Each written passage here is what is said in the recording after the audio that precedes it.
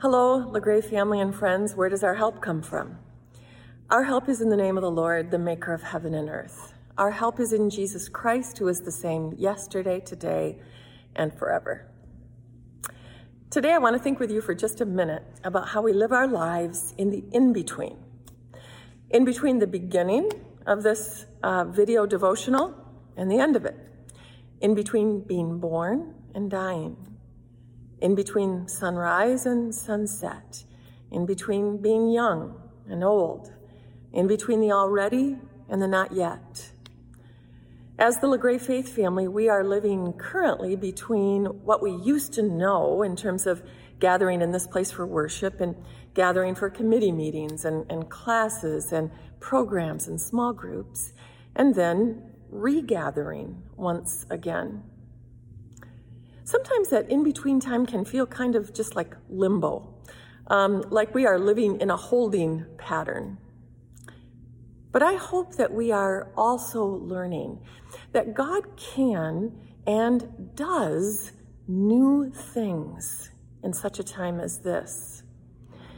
Even though times of in-between can sometimes feel sort of lifeless and dark, God is always at work doing a new thing. Always. The prophet Isaiah said to an exiled people these words of God. God said, "See, I am doing a new thing.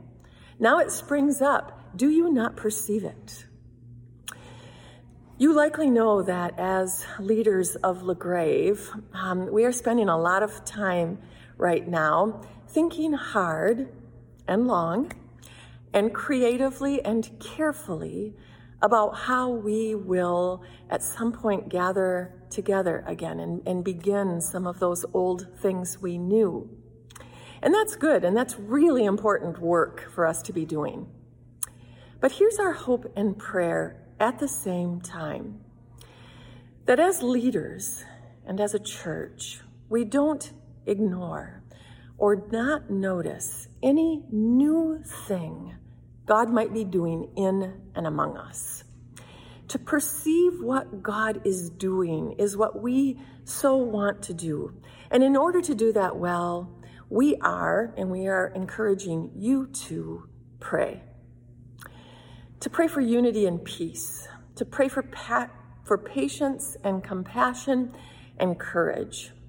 And to pray especially that we will perceive where God is leading and that we will perceive any new thing God is doing in and among us.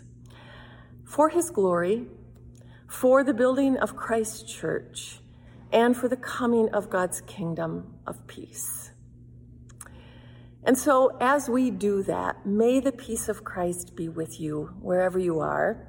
May he guide you through the wilderness and protect you in the storm. May he fill you with thanksgiving for the wonders that he is showing and the new things he is doing in you. And may he bring us all back rejoicing, face to face again once more. The peace of Christ be with you today.